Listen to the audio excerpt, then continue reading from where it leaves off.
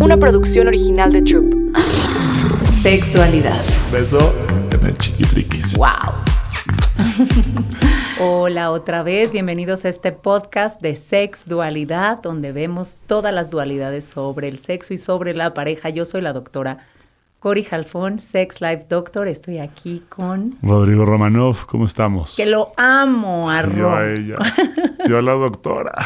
Una semana más, una semana listos para platicar, para compartir, para aprender, para exponer, para todo lo que tenga que ver con el maravilloso mundo del sexo. Sí. Hoy vamos a hablar de la pareja parental o la pareja erótica, que tiene que ver con nuestro podcast pasado que hablábamos Es una continuación, digamos, un poquito de la misma rama. sobre el deseo. Hablábamos mucho sobre tu deseo por mí, ¿no?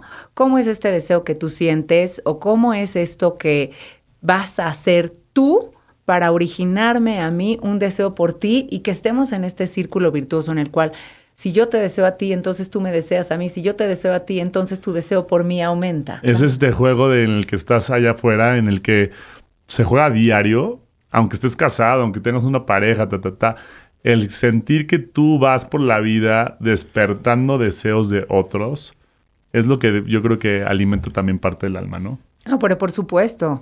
Y desde pequeños, ¿no? Empieza este deseo por la mirada de la mamá, por la mirada del papá, los celos. De hecho, ya saben que yo soy psicoanalista de hueso colorado. Y entonces me encanta porque de pronto todos mis maestros decían, es que todos los problemas o situaciones que se presentan hoy en día en la pareja son reediciones de nuestra vida sexual infantil. Ok. Entonces, desde cuando nacieron tus hermanitos, los celos y la triangulación ahí que se jugó, de celos, desde qué tanta atención te dieron. Y no va más allá de lo que recibiste, sino de cómo lo viviste y en qué contexto lo viviste y cómo lo interpretaste y cómo lo experimentaste. Entonces, muchas veces no son las condiciones externas, sino el cómo yo lo experimenté. Ok, sí, la interpretación que le dio tu cabeza. Exactamente, por eso luego en análisis venimos a reacomodar todo y a reabrir a veces todas estas puertas de nuestro pasado sexual, ¿no? Pero sí, toda nuestra sexualidad adulta tiene que ver con toda la sexualidad infantil. Es una reedición de eso. Entonces, va desde, pues sí, cómo lo hiciste, cómo lo viviste, cómo lo interpretaste, cuánto te vieron, cuánto te dieron, cuánto dejaste de recibir, si tú te metías entre papá y mamá, si te metías en los pedos de ellos para tú arreglarlos y sentirte que tú ganaste, si pedías demasiada atención, varios requerimientos tuyos, si hacías berrinches, qué tipo de berrinches hacías y por qué y cómo. Y si cuando llegaban amigos, prestabas juguetes o no prestabas, todo, te lo juro. ¿A qué hora estás disponible para terapia? Oye, ¿cuánto café tienes? Dios de mi vida. ¿Tienes disponible de aquí al 2030? ¿Cómo ves? Ay, pájale, Ro. No, bueno, Ro. Ya pues. Ay, qué risa. Pero bueno, entonces, a ver, Entonces, ¿cuáles son los tipos? aquí tenemos, para seguir con este tema del deseo, entonces hay que ver si en una pareja nosotros estamos en una pareja erótica que se construye bajo bases eróticas o estamos en una pareja parental. Entonces, como tú decías, siempre empieza el noviazgo, ¿no? Y empieza este juego desde que empezamos en una pareja. Es correcto. Y empiezas a estar casando siempre. El mundo animal. Exactamente. Y entonces estás a la cacería, estás en el juego, estás en el erotismo, estás a la conquista, estás en un juego constante que estás motivándote y que en algún punto tú decías, siempre queremos ser vistos, ¿no? Siempre queremos estar en este juego. Siempre queremos gustarle al otro. Entonces, ¿qué te mantiene ahí? Pues es este juego, esta cacería y saber que todo esto es incierto, ¿sí? ¿Hasta qué punto? Hasta que llegue el punto de ya somos novios, ya nos casamos, ya somos pareja, llevamos 6 años, llevamos 4 años. Y aún así, continúa siendo incierto en cierta parte. 100%, porque siempre. Nunca vas a tener en el amor, nunca hay una garantía. Nada. Y menos tampoco en el sexo. Nunca, o sea, tú sabes que esto es súper volátil porque el día de mañana tal vez ya el sexo para la otra persona contigo no sea lo que esté buscando.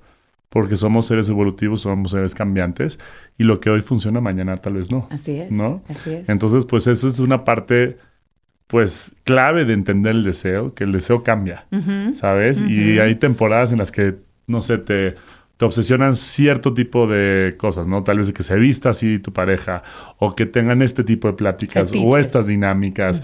Y es eso lo que va cambiando, y lo que hablábamos también en otros capítulos, en que tengas esta diversidad de situaciones, elementos, herramientas que empiecen a darle un poquito más de solidez y de complejidad a tu vida sexual.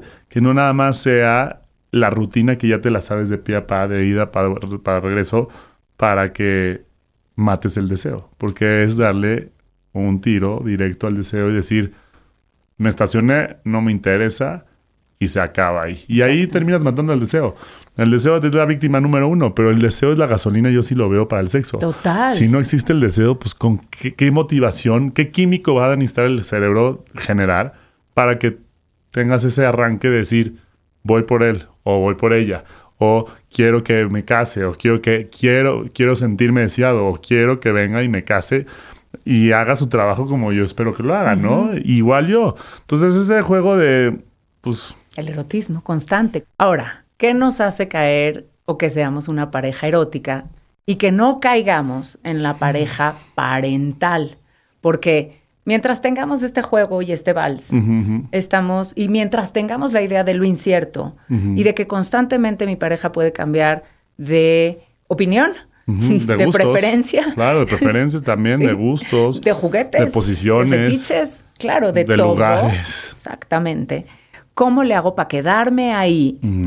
Que ahí viene el eterno cachondeo y el eterno deseo y el constante deseo y el constante eroticismo de la pareja y no caer en lo que es una pareja parental. Ok. Pareja parental no se refiere a que es mi papi o mi mami, mi pareja, que de pronto sí, ¿eh? O sea... Les damos esta etiqueta. Sí, exactamente. O cuídame, o sea, sin querer Hazte queriendo. responsable de mí. Exactamente. Tú eres responsable de mi sexualidad. Exacto. Tú eres Yo no responsable me asumo ninguna autoridad, tú eres la autoridad, ¿no? Tú eres el que va a decidir cuándo y cómo y en dónde. Y es como, güey, ¿y en qué momento entra tu poder sexual contigo mismo? Claro. O no voltees a ver a nadie. O porque sales con amigos. ¿Por qué te vas con tus amigas? ¿Por qué ahora te metiste a ser maratonista? ¿Por qué ahora te vas a la bici? Sí. Y ahora tú, ¿de dónde sacaste este gusto? ¿Ahora por qué te gusta ir a estos tipos de conciertos? Así, pasos en la azotea según sus cabezas, pero nada que ver. Es el punto de evolucionar, es el punto de cambiar, es el punto de crecer.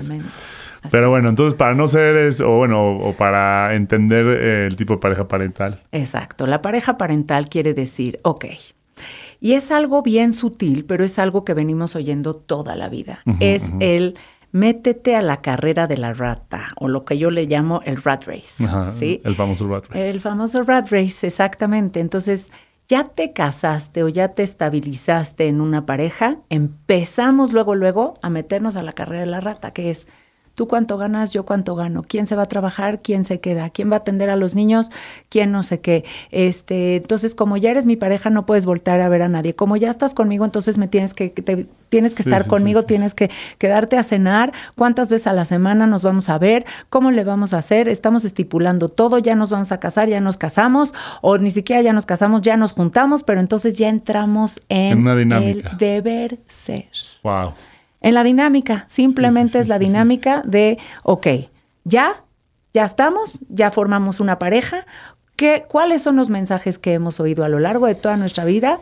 ¿Qué quiere decir estar en una pareja estable? Pues ya estamos estables porque entonces yo hago esto, tú haces esto, a ti te corresponde esto. Y son roles, incluso como... Papeles, exacto, que ya empieza la actuación. Sí, ya se personifica cada uno y en el momento que sales de ese personaje estás rompiendo la dinámica. Exacto. Rompes las reglas. Exactamente. Y entonces, fuerte. En el momento que ya entraste en esa dinámica, entras en el juego de la hueva total. Del despedazadero que ves venir ahí, de que ya se va por la borda. Porque estoy tan preocupado de cómo tiene que ser este estándar, cómo tiene que ser mi pareja, cómo tengo que ser si entonces me embarazo, cómo tengo que ser si soy mamá, cómo tengo que ser si soy papá, si no procreo una familia, entonces cómo tenemos que ser ante esta sociedad. Y ahí es cuando se acaba el juego y el cachondeo eterno y viene a formarse esta pareja parental, que sucede mucho que llegan a consulta porque entonces es, ok, ya la llevábamos increíble, nos llevamos súper bien y de pronto nació mi hijo y todo se vino abajo. ¿Por qué? O ya dejen eso, o después de 2 años, pues ya no tenemos el mismo deseo, ya no nos queremos igual, la comunicación ha empeorado. ¿Por qué? Porque entramos en un estereotipo del deber ser. Uh-huh. Pero es tan sutil. Sí, es una línea súper delgada. ¿No? Entre la rutina y el deber ser que te obligan a generalizarlo, tal vez creo yo que no hay peor maldición en la humanidad que el deber ser. Porque entras tú en una comparación con lo que se asume que es lo correcto, ¿no? Uh-huh. Lo correcto tal vez en el rol de la esposa, en el rol del esposo, en el rol hasta del amante, ¿no? Porque seguramente hasta no dudo que dentro de una dinámica en la que un amante sea el amante, pues también el amante se ha de cansar en cierto punto de esa dinámica. Claro. ¿No? Claro. Tal vez le necesita también dar un giro también. Oye, pues démosle variedad. Claro. Porque si es vernos en tal motel todos los viernes, pues entonces ya a la quinta ya te cansas. Uh-huh. Ya es como que qué hueva, güey. Uh-huh. Mejor me voy a buscar a alguien más que me dé otra dinámica también. Total. ¿Cómo le haces con una pareja? ¿Cómo equilibras lo suficiente para que no caigas en esa maldición del deber ser de yo ya me compré mi rol, tú te compraste el tuyo y entonces tengamos que hacer esta obra de teatro todo el resto de nuestras vidas? Bueno, claro. Ni siquiera el resto de nuestras vidas, porque eso es parte de la programación del siglo pasado. El lapso que tengas que beber con esa pareja, si es toda la vida, si son 6 meses, si son 5 minutos o son 10 años, ¿no? O es el típico, ya no cogemos porque así es. ¿Verdad que las parejas a largo plazo ya no cogen igual? Exacto. Ya no tienen este tipo de frecuencia. Esa creencia. Es una creencia limitante durísima. Por es eso. Y justo hablaba yo con una amiga que nos decía, no, es que ustedes se ven, pensaban que éramos esposos, y decían, no, es que se ve con una frescura que está, no sé qué, nada. Y le digo, sí, pero pues es que ya somos como una pareja heterosexual porque no tenemos sexo. Le dije, genuinamente sí somos una pareja heterosexual porque no tenemos sexo. Porque esa es la idea, ese es el colectivo que piensa claro. que los casados ya no deben de tener sexo o ya no pueden tener sexo porque sí. se secaron. Sí. ¿No? Sí, porque ya después de 10 años pues ya baja la frecuencia, ¿no? O sea, a ver, no, o por qué debería de bajar la frecuencia, no. Y sí es una creencia muy, muy bien arraigada, ¿no? A la cultura, claro. O este ejemplo que das, que de pronto las infidelidades, ¿no? La amante, por ejemplo, es lo típico, ¿no? De aquí ya soy una pareja parental, pero entonces aquí con esta otra persona sí puedo ser una pareja erótica. ¿Por qué no puedo tener esta parte erótica en esta pareja parental? ¿Por qué? Porque caemos dentro de la categoría del deber ser. Como ya somos una pareja, como ya nos casamos, como ya tenemos una familia, todo esto gira alrededor de ahí, caen cositas, ¿no? Entonces ya no puedes esto, ya no puedes el otro, ya no puedes acá, ya no puedes allá, yo debería de, tú deberías de. Vienen las expectativas. Por eso también hay tantos amantes allá afuera. La frustración, claro. Aparte de caer en esta frustración de decir... Qué duro ha de ser despertarte con la persona que genuinamente amas, porque genuinamente yo creo que muchas parejas sí se aman, y decir qué infeliz soy porque estoy infeliz sexualmente. Sí. Estoy frustrado sexualmente de no cumplir mis deseos naturales. O sea, son lo más instintivo. O sea, tu cuerpo te pide eso. Te lo pide y tu alma sabe que estás en conexión con esa persona, pero no al nivel que deben de estar para que se pueda disfrutar el sexo. Ay, sí, qué fuerte. Porque se empieza a hacer una rutina en el sentido de una obligación. Yo tenía una pareja, expareja, y que te lo juro, todo tenía check en mi vida, menos el sexo. Y para mí era como hacer una tabla de Excel. O sea... Era como, no puedo creerlo. ¿Cómo le voy a hacer para zafarme esta vez? Uf. Ya no quería. Tú ya no querías. Yo no quería. Uf. Pero porque no había ya la conexión. O sea, nunca hubo la conexión. Exacto. Idealicé demasiado todo de la periferia de querer estar con esa pareja cuando aquí tenía pegado de decir, no tienes que estar con esa persona. Güey, ¿cuántas personas? Es que tienes toda la razón. ¿Cuántas parejas no has oído que dicen, bueno, es que nos casamos porque él era buen chavo, era buen tipo, tenía un súper trabajo, familia, me encantaba. la conexión que teníamos. Y sí, a ver, genuinamente allá afuera puedes tener conexiones muy grandes con personas. Puedes tener tu checklist de todas las cosas que genuinamente sí quieres, ¿no? Y esta persona tenía todos mis checklists. Tú. Pero el sexo era malísimo. Era pésimo. Y no va a haber, ¿eh? Pésimo. Y si no hay, no hubo. Pésimo. Fueron nada más 3 meses. Saludos.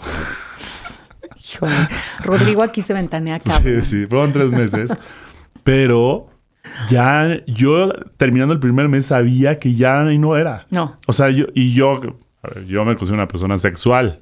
Me encanta. Entraste en una categoría. Claro. De tener un checklist y decir, no, a ver, sí conecto, sí me gusta, sí tiene esto, sí tiene el otro. Un autoconvencimiento de cómo debe de ser. Un chaquetón así que te empiezas a decir a ti mismo, no, a ver, vamos a echarle ganas. Vamos. Sí. Y voy a encontrar en algún momento el erotismo que me va a hacer hacer todo. Exactamente. Y nunca llegó. Exactamente. Porque mi cuerpo hasta físicamente, químicamente no me atraía.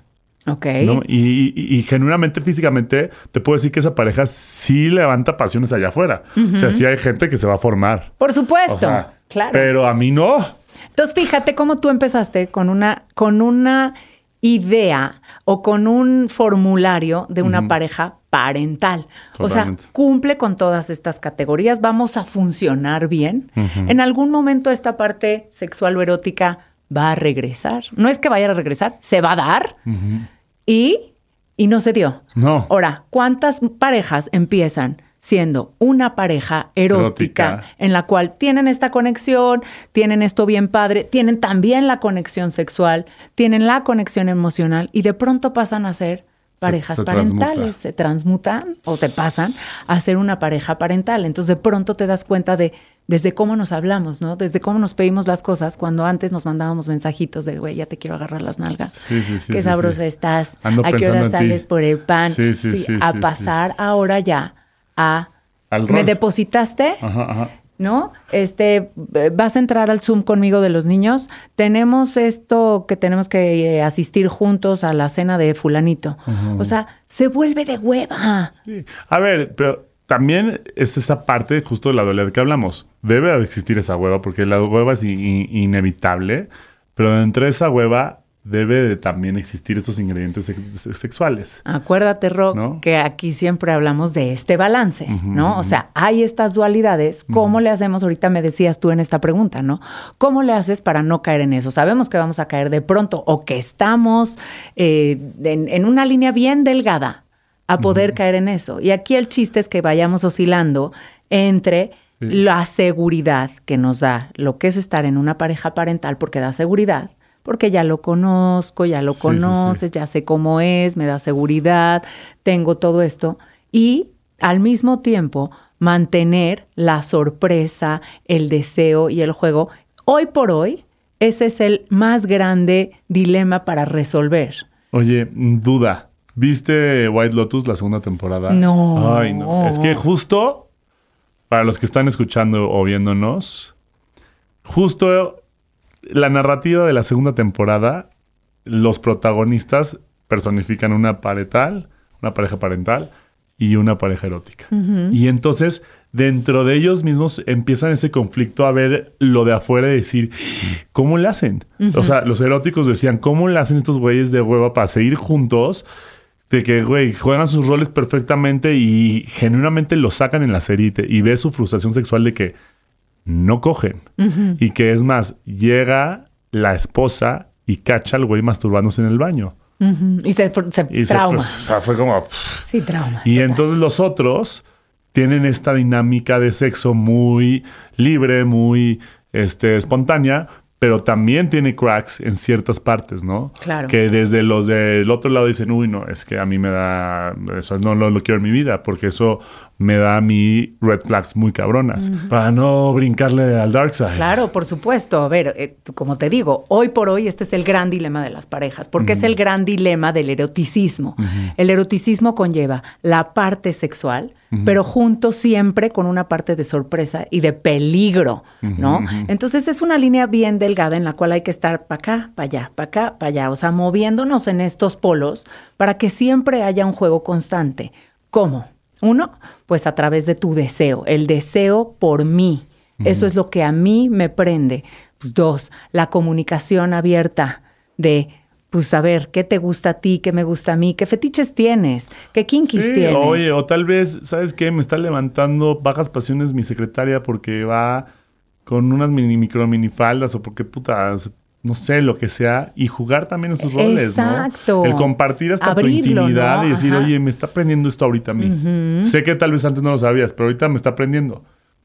Y si jugamos con esto... Abrir, exactamente, abrir de estas partes pasionales o animales que uno tiene, ¿no? Soy coqueto, soy coqueta, me gusta salir con mis amigas y de pronto que me volteen a ver y que me liguen, me gusta levantarme un güey, me gusta levantarme a alguien. O sea, claro, por supuesto, abrir esto, pero primero tiene que estar integrado con uno. Eso, y yo creo que debe haber los cimientos suficientes en la pareja, ¿no? O sea, debe haber esta solidez en la relación para ya empezar a tener esa situación de platicar cosas en la cual al otro sabes que ya va a estar listo para recibirlas. Porque yo creo que si no... Y no me refiero por tiempo, ¿eh? O sea, esto no lo llevemos a... ya tienes que tener un año para hablar esto. No. Hay personas que tales en una semana solidifican, o en un mes, o en 10 años, solidifican la relación lo suficiente para poder hablar y decir, oye, ¿sabes qué? Me está latiendo esto. Pero porque sabes que el otro ya está listo. Ya está preparado para poderlo digerir y aceptar y decir... hagámoslo. O a mí no me late, yo no lo hago. O a ver, estoy de acuerdísimo contigo. ¿Y qué tal que también tú tengas también manejada tu sexualidad, ¿no? En el sentido de, oye, a mí me gusta esto, yo quisiera probar esto. Y entonces tú también invitas a tu pareja con tu seguridad. Exacto. Y de lo que a ti te gusta, lo que a ti te atrae. La cobijas. Exactamente. Le das este sentido de seguridad de decir, oye, quiero que formes parte de esto. Exactamente, no es lo mismo, claro, como el típico ejemplo, ¿no? De vamos a abrir una relación de pareja, ya la abrimos, a ver, a mí ¿Y ahora qué hacemos? ¿Y ahora qué hacemos? Exacto, sí. Así es. Sí, ¿tú sabes qué hacer? Híjole. Así ya viene tu pareja, ya viene la mía, ¿qué hacemos? ¿No? Sí. A ver, yo te quiero invitar a esto por esto, yo ya lo estudié, te lo voy a compartir, te voy a decir cómo, te voy a invitar, vas a estar también siempre descubrámoslo presente, ¿no? juntos, pero, güey, con una comunicación impecable. Claro. Es que yo creo que la clave de la parte del ser humano es la comunicación. A ver, sí hay cuestiones que sí son fisiológicas. Científicamente, después de 3 meses, tu cuerpo deja de secretar los químicos del enamoramiento. Y entonces, dentro de ese enamoramiento, pues digamos que la intensidad de las luces bajan. Todo sigue iluminado, pero ya no se ilumina tanto como los primeros 3 meses, ¿no? 3 meses a 3 años. ¿Sí? Sí. No sé, hay unos estudios que demuestran que también a 3 años. ¿Ah, sí? Sí, te pueden durar hasta 3 años. Oye, pues esa gente lo administra muy bien. Oye, esos no, químicos. ay, no te hagas, bro. Ay, cálmate. Ay, sí, 3 meses, vámonos, uno para otro, no. Oye, así de que... Sí, ya me la hizo de 3 meses. No, a ver, no, un poco más. Noviazgos 3 años muy buenos. Bueno, sí. Claro. Pero se acaba. De que se acaba la secreción de esos químicos, se termina. Sí. Y entonces ahí cuando la gente dice, ¿y ahora qué chingada madre? Claro. ¿Y ahora qué viene? ¿Sobre qué me voy a sostener o agarrar para tener los deseos al 1000, para querer estar con esa persona, para desear a esa persona, para no ver al jardín de al lado? Porque eso es lo que empieza a pasar. Cuando uno ya agarra rutina, ya agarra confianza, es como, ay, ya, güey. Ya la tengo segura. Eso, justo eso. Que nada tenemos seguro. O sea, somos novios eternos. Eternos. No somos pareja, no somos esposos, somos novios eternos. Nada está asegurado. Nada. No eres mía, no soy tuyo, no te pertenezco, no me perteneces. ¿Cómo empiezas este juego? Pues el juego empieza por ahí, por saber que no tenemos nada asegurado. Exacto, que hoy estoy, tal vez mañana no lo sé. Exactamente. ¿No? Eso yo creo que sería una buena fórmula. El querer. El saber que el que está al lado tuyo no puede estar mañana. Exacto. Y entonces en ese momento, boom, te pones pilas. Te pones pilas a hacer ejercicio para estar deliciosa. Sí. Te pones pilas para tú estar en completa comunión con tu sexualidad. Te pones pilas para quererlo hablar, porque hay veces que también el quererlo hablar es incómodo. Claro. Ya ando cambiando ya los acentos. Es incómodo. Claro. ¿Sabes? Claro. Porque dices, no me quiero exponer, no quiero ser vulnerable. En esta vida, si quieres, los mejores, yo creo, placeres de la vida es ser siendo vulnerable. El poderte abrir ante una situación en la cual no tienes control. Esa es la parte en la que la ganancia que recibes es mucho mayor. Porque estás arriesgándote a algo en lo que vas a poder salir lastimado o victorioso. Pero esa es la realidad. La vida es un 50-50. Si no te atreves, no vas a evolucionar, no vas a cambiar. Te vas a quedar ahí y se va a estancar. Y creo que la piedra fundamental, le diste al clavo, es saber que no tenemos nada asegurado. Nada. Ni porque ya me casé, ni porque ya estoy en pareja, entonces ya lo aseguré, ya nos casamos, ya somos ya fieles. El papel lo dice. Ajá. Ya aquí está el papel. Ya no puedo voltear a ver a nadie, ya soy tuya nada más. No va por ahí. Entonces, teniendo esto en cuenta de quiero quererte, quiero elegirte todos los días, por ahí, entonces no caemos en esta pareja parental y podemos fluctuar entre parental, seguridad, erótico, sorpresivo, rico, cachondo. Es tener esos dos mundos. Perfecto. Esos dos mundos que te hagan feliz y que te hagan gritar. De que placer. Ese es el chiste de esto. Exacto. De venir a disfrutar. Muchas gracias. Pues los dejamos con este podcast. Que lo disfruten, que lo hayan disfrutado mucho. Me despido. Yo soy la doctora Cori Jalfón, Sex Life Doctor. Yo, Rodrigo Romanov. Y pues nos vemos para la siguiente. Un besito. Fíjense. Beso en el chiquitriquis. Sexualidad. Una producción original de Troop.